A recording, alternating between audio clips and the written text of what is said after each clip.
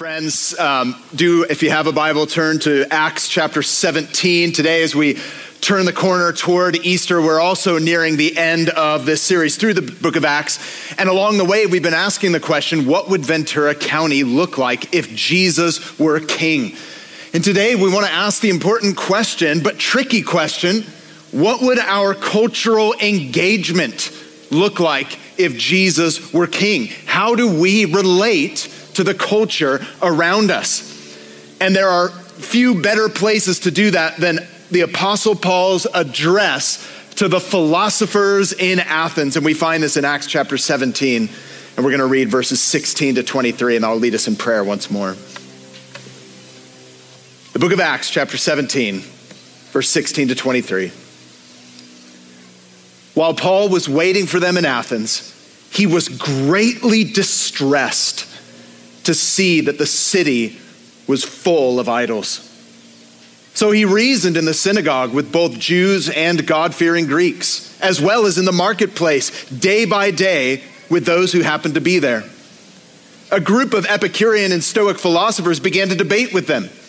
Some of them asked, "What is this babbler trying to say?" Others remarked, "He seems to be advocating foreign gods." They said this because Paul was preaching the good news about Jesus and the resurrection. Then they took him and brought him to the meeting of the Areopagus, where they said to him, "May we know what this new teaching is that you are presenting? You are bringing some strange ideas to our ears, and we'd like to know what they mean." All the Athenians and the foreigners who lived there spent their time doing nothing but talking about and listening to the latest ideas. Love that. Paul then stood up in the meeting of the Areopagus and said, "People of Athens, I see that you are very religious. For as I walked around and I looked carefully at your objects of worship, I found an altar with this inscription, 'To an unknown God.' So you are ignorant of the very things you worship, and this is what I'm going to proclaim to you." This is God's word. Let's pray together. Heavenly Father, we pray today for those of us here in the parking lot, for those joining online, that we would see the truth and love of the gospel so clearly and powerfully that it would make us a people of love and truth in the way that we engage with the world around us. And if there's anyone who does not yet know you today, we pray that today they would. Open their hearts. Change our lives, we ask in Jesus' name. And everyone said, Amen. 2,000 years ago, Jesus told his followers to be in the world, but not of the world. And ever since then, people have been trying to figure out what that means. Where does the church belong? How do Christians relate to culture? For example, can you be a Christian and be in politics? Don't answer out loud. Rhetorical question. Can you be a Christian and be in education?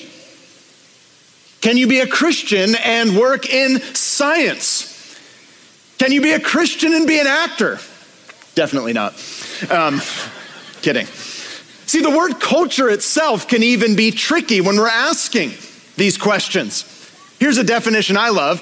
Nature is what God makes. Culture is what people do with it. And that could be both good and bad. And there are two errors we must avoid when it comes to relating to the culture: isolation or assimilation. On the one hand, a very common error that Christians make is isolation, which is about removing your influence. This is the view of a fair number of Christians. Remove yourself from the culture, live off the grid on a farm in a Sprinter van conversion, making your own sourdough bread and jam, living the good life. Some of you are like, that's pretty much my goal in life. But listen, friends, how can you be, as Jesus said, the salt and light of the world when you avoid the world? That's one mistake, isolation. But there's another mistake, and that is assimilation, which is about losing your influence. And perhaps many of us are in this camp. living with little or no distinction at all whatsoever. For some of us, our faith might be so private that if it was ever revealed, your coworkers would be shocked. Like 10 years into your job, they're like, oh wait, you're what? You're a Christian? So we must ask this morning, friends, if you are a Christian, which error are you most prone to make? And if you're not yet a Christian, what is it that determines your role in this world? How do you even make decisions? Well, the passage before us today shows us that we should neither remove our influence through isolation, nor should we lose our influence through assimilation, but bring our influence through redemptive participation. Now, what does that look like? Well, as we've learned, the book of Acts records for us the earliest history of the church and what the kingdom of God looks like in the lives of men and women. And through its pages, we've seen leaders who are committed to advancing the gospel all the way from the Jewish center of Jerusalem and farther out to the rest of the world, even leading all the way to Athens. Everyone knew about Athens. Athens had an unrivaled reputation for being the Roman Empire's center of thought. And our text focuses on Paul the apostle, who's gone all the way from preaching the gospel to the prisoners of Rome's cold cells, all the way to the philosophers of Rome's cultural capital.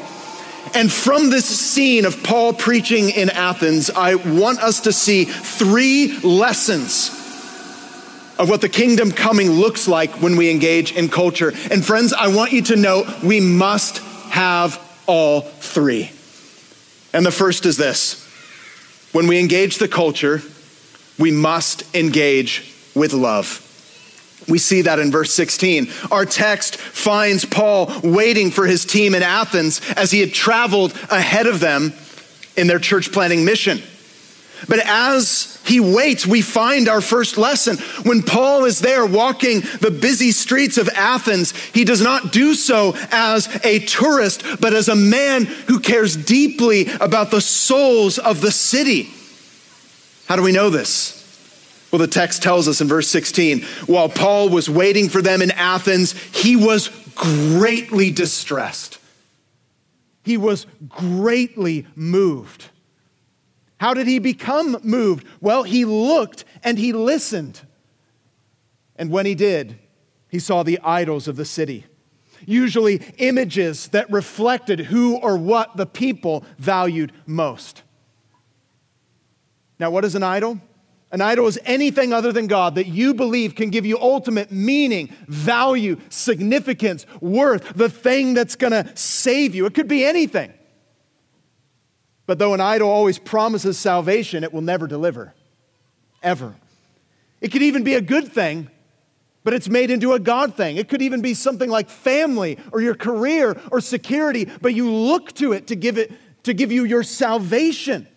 So here's Paul walking through Athens. He's listening and he's looking. And when he sees the idols, he's distressed in his spirit and he's grieved in his spirit. But notice what he does. Some of you might say, oh, I'm grieved every day in Ventura County. But notice, what does he do?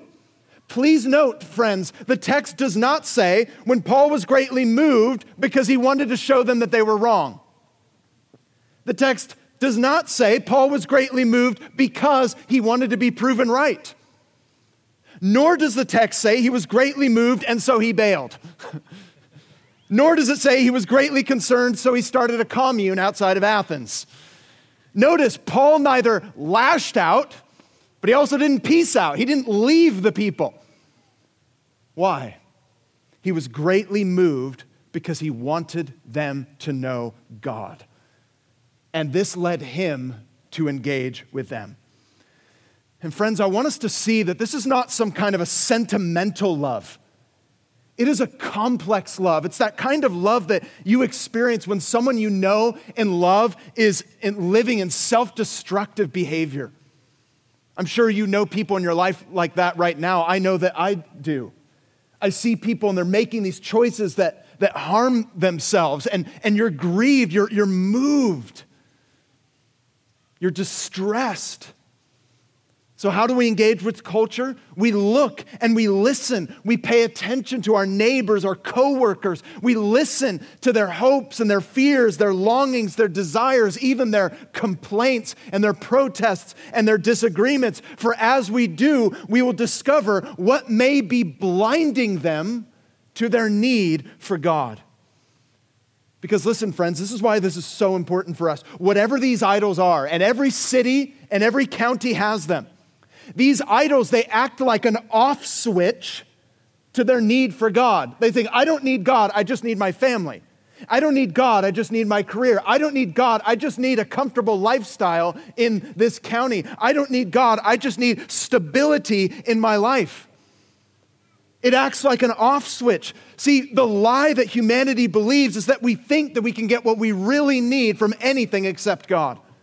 And I want us to be a people who are asking the question, what is everyone in Ventura County searching for? What are the idols? As we walk and as we live, we're not doing so as just tourists or just kind of like checking out. We're saying, God, what are the people around me searching for? And if it's anything other than God, our hearts should break.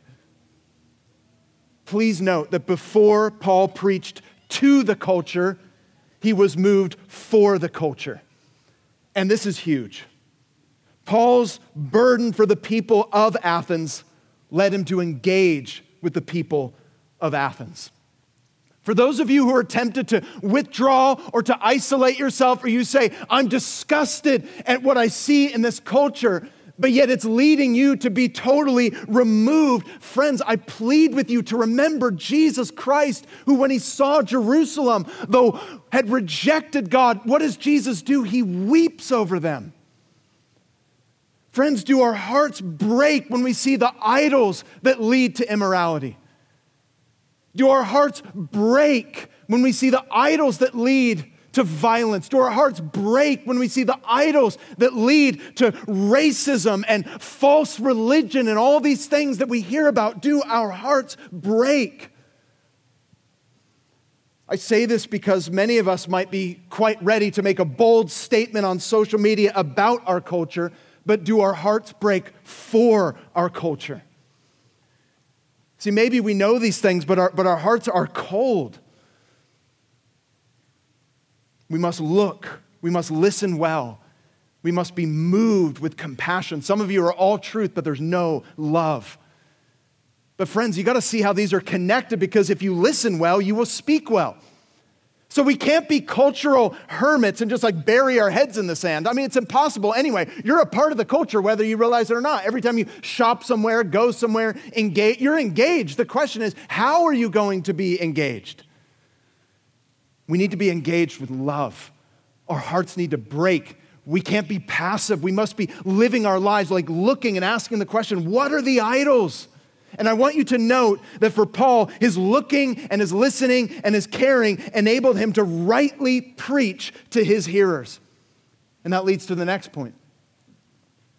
Number one, when we engage the culture, we must engage with love. But secondly, when we engage the culture, we must engage with truth. It's both and. It is not either or. And we see this in Acts 17, verses 17 to 23. If there is one error, and that is to isolate from the culture, then the challenge is for us to love. But what if some of us are prone to lose our distinction? See, some of us might not be prone to lash out or to peace out, but some of us, we cop out, right? We're like, oh, I just love everybody. We just say we love the culture, but we never acknowledge the idols. I wonder if that would describe many of us this morning. See, we must engage with love and we must engage with truth. And that is what Paul did in Athens. In verse 17, we're told that he reasoned in the synagogue and he preached in the marketplace or the public square, which is where all the activity of that city was happening. And in verse 18, we learn that his preaching caught the ears of the cultural elites, the philosophers in Athens. And I love this scene. Curious about his preaching, they invited him to the Areopagus, or the High Council, which was basically a live studio for the Athenian TED Talks of the day. It was like, hey, Paul, we want you to come. We want you to share these things that they're talking about. Notice it says in verse 19 to 21, may we know this new teaching it is that you're presenting. You are bringing some strange ideas to our ears, and we would like to know what they mean. All the Athenians and the foreigners who lived there spent their time doing nothing but talking about and listening to the latest ideas. It's basically like a first century version of YouTube beta. Now notice, Paul's engagement did not lead to compromise, but to truth-telling. See, some of us, we say, oh, well, I don't love the culture because we're not going to tell the truth. But notice it's Paul's love for the people of that culture that led him to tell the truth. Having looked at what the culture was after, having identified the idols, he then exposed the idols. Verse 22 and 23, Paul then stood up in the meeting of the Areopagus and said, people of Athens, I see that in every way you are very religious. For as I walked around and looked carefully at your objects of worship, I even found an altar with this inscription, to an unknown God. And so you are ignorant of the very thing you worship, and this is what I am going to proclaim to you. See, Paul, he doesn't cop out. He challenges their worldview, but please notice how. His loving posture enabled him to bring the truth effectively.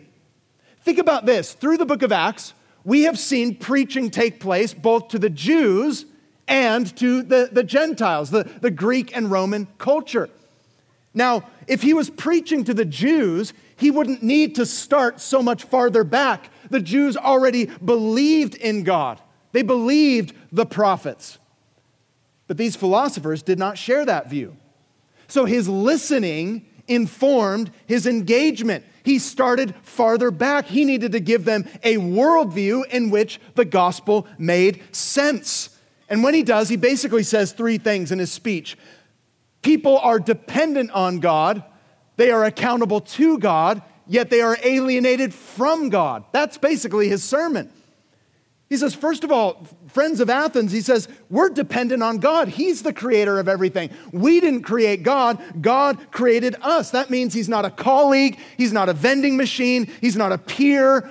He does not need us. We need him. And the things you enjoy in life, the food and the rain and the sun, they all come from him. This is where we get the good things in culture. But that also means we're accountable to God. Because if we're made by him, then we must answer to him. And it is within that framework, this is a great model of evangelism if you aren't picking up on that. He then tells them the bad news. People are alienated from God. We have turned from him. This is what sin is, and it's what taints and destroys God's good creation. It's why culture is such a mixed bag of both beauty and brokenness. We see it in both. But notice, Paul didn't just make a banner that says, repent, sinner. He took the time to listen to where they were at and did the necessary work of explaining what they needed to hear in order for the problem of sin to make sense. But when he did, he then addressed the problem. And the problem does need to be addressed. People must hear the truth about God and the truth about our sin, the truth about our spiritual state. Listen, for some of us, we struggle with truth-telling. For some of you right now, if you describe your engagement with the culture around you and a lot of your relationships, it might be one of compromise. And I want you to hear this. For those of us that wrestle, and I understand this well, like, let's be honest, some of us are just people pleasers. And we don't want to rock the boat. Have you ever used the phrase like, oh, I just love them too much to tell them the truth? You ever thought that? You probably haven't said it, but like, oh gosh, I need to tell them about their sin and repentance and that they shouldn't be eternally separated from God, but oh, I just love them too much. Actually, you love yourself too much. I love myself too much. When I say I don't want to rock the boat, it's not because I don't love, it's not because I love them too much, it's because I love myself too much. Oh, I don't want this to get awkward. I'm not going to tell the truth here. I just want it to all be good and it's a nice day and I don't want to ruin it by talking about sin. Friends, we laugh, but it's true, isn't it, for many of us?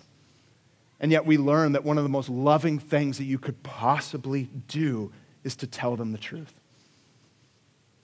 Or to put it another way, if you only affirm the culture, but you don't acknowledge and challenge the brokenness, it's not actually love.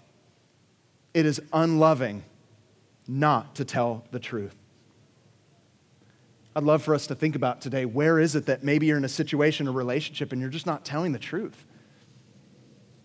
You know you ought. It could be a friendship. It could be a romantic relationship. It could be in your marriage. You're like, I know the truth. We need to talk about this issue. We need to talk about sin. Maybe it's with my unbelieving friend or my boyfriend, my girlfriend, or like maybe in my marriage we're both Christians and there's something that needs to be addressed, but I'm just burying it.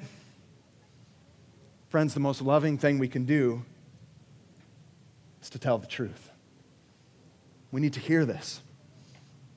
When we engage the culture, we must engage with love. Our heart's broken for the people around us.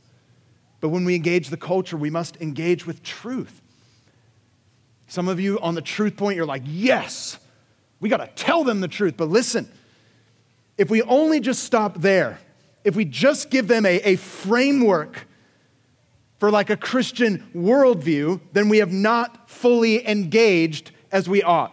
The kingdom of God is not just about the church giving people a Christian worldview or hoping that people embrace Christian morals or values. It's not enough for people just to agree with those ethics and to agree with the morals of Christianity. See, some of us, we think, well, I've argued the case for the Christian sex ethic, so therefore my job is done. And these things might be true and right. But friends, these truths alone will never bring about transformation. And communicating these truths of God without telling them about the love of God will not bring change to the other person. So what is it that ensures that we are both loving and truthful? What is it that brings the change and transformation that we long to see in Ventura County? We must engage with love. We must engage with truth. And thirdly, when we engage the culture, we must engage with the gospel of Jesus Christ. This is where it all leads for Paul. It all points to Jesus.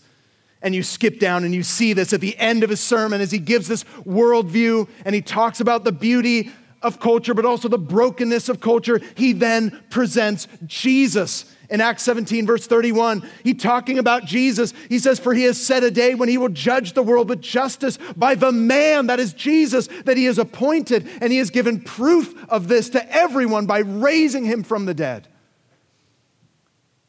For in Jesus, we see truth and love together. In love, Jesus looked into our hearts and he saw that it was full of idols. And in love, he came and he revealed the truth about our sin. He does not hide it from us. Jesus does not pretend that it does not matter. Jesus does not want any one of us to live an illusion or believe a lie that would lead to destruction. Jesus is full of truth. He convinces and convicts us of our immorality, of our sin, of our injustice, of our rebellion, of our brokenness, because he's full of truth. But at the same time, Jesus is absolutely and unconditionally committed to your good.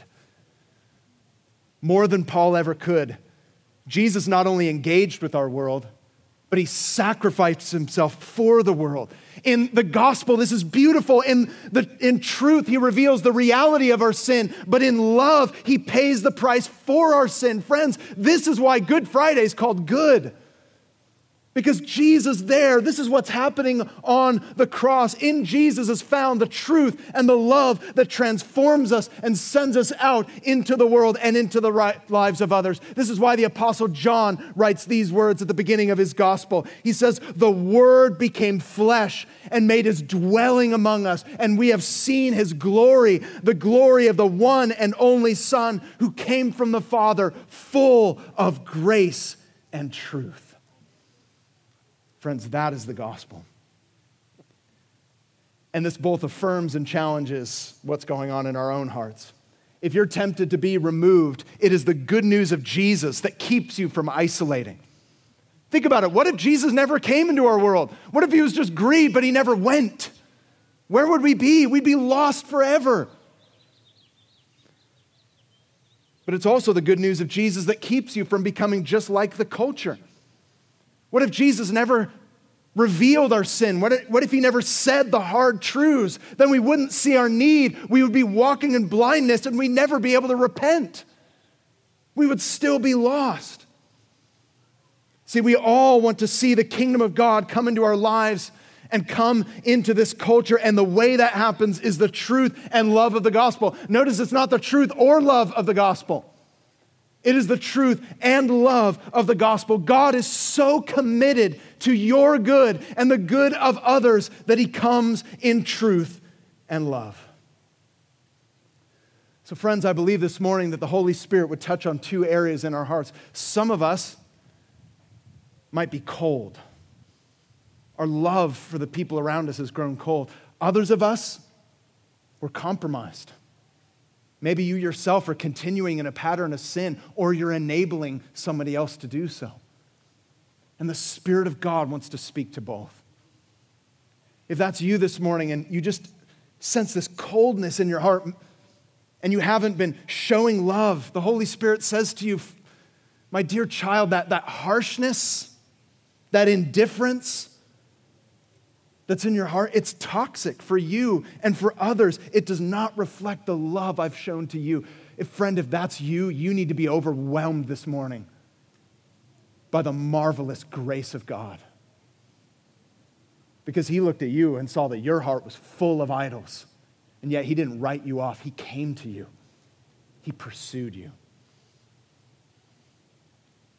If you find today that in your heart there's compromise and you haven't been speaking the truth, maybe right now the Holy Spirit's like, hey, in this situation, you're not telling the truth. You're not speaking the truth. The Holy Spirit says to you,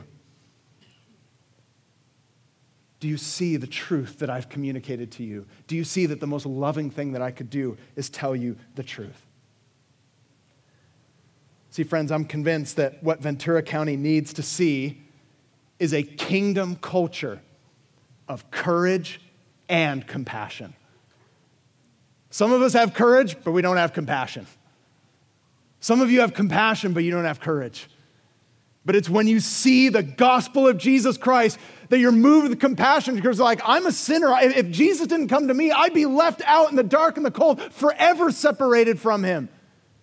But it also gives you the courage because you're like, God's word is true and it changes our lives. And the way this happens, the way that we become men and women of courage and compassion is from treasuring Jesus Christ. See, here's the good news this morning, friends. You and I, we don't create this power to bring truth and love together. We receive it. We receive the truth and love of the gospel and we reflect it to other people because this morning Jesus says, I see you and I love you. I see the sin in your life and because I love you, I'm going to reveal it. And because I love you, I already paid for it. So you simply have to receive forgiveness from me and be renewed by me. That's the power of truth and love. It doesn't leave people condemned. It doesn't leave people lost. It leaves people transformed. That's what the Spirit of God wants to do in our hearts. And as you experience this in your heart, it then sends you out into the lives of others. You hear Christ's voice say to you, I see the people in this county. I see the people in this culture and I love them. It is this deep experience of grace, the truth and love of the gospel that enables us to be a community of truth and love together, all flowing from and pointing towards that incredible truth and love of Jesus who loved you and pursued you. Amen. Father, we pray right now as we begin to reflect that your Holy Spirit would reveal in any of our hearts where it may be that we're either cold or compromised. God, we pray that the truth and love of your word, of your gospel, by the power of your Spirit would melt our hearts, would convict our hearts, would comfort our hearts. I pray that we would not move on too quickly from this moment. As we now have set aside this time to respond, Holy Spirit, would you do the work in our hearts that must be done? Whatever we're not seeing about your love and your truth today, would you give us eyes to see and ears to hear? And if there's anyone here or joining us online that does not yet know you, I pray that today they would say, Jesus, I know nothing in this world can save me. I believe you died on a cross. I believe you rose again to give me forgiveness of sin and salvation forever. We pray right now that those people would believe. And that your Spirit would move even now. We ask this together in Jesus' name. Amen. Friends, as we respond right now, this is our moment to not move on too quickly, not pull out our phones and start kind of checking what's happening the rest of the day, but allowing the Holy Spirit to take these words, these truths into our hearts. There are men and women over to my right, to my left, by the prayer team signs with the shirts. They're here to pray with you and for you. And I invite you, if the Spirit's compelling you, to get up and walk over to those men and women, and they'd love to pray for you today. Where is it that you need comfort? Where is it that you need encouragement? Where is it that you need conviction and courage? Ask God for that today. Bring it into the light. And if you're not yet a Christian today, we invite you to commit your life to Jesus. Say, Jesus, save me, not because of what I've done, but because of what you've done. And take this opportunity this morning to walk over to the men and women on that prayer ministry team and just say that. Say, I want to give my life to Jesus today. For the rest of us, let us respond in worship and allow the truth and love of the gospel to change us and to transform us. Let's do that now.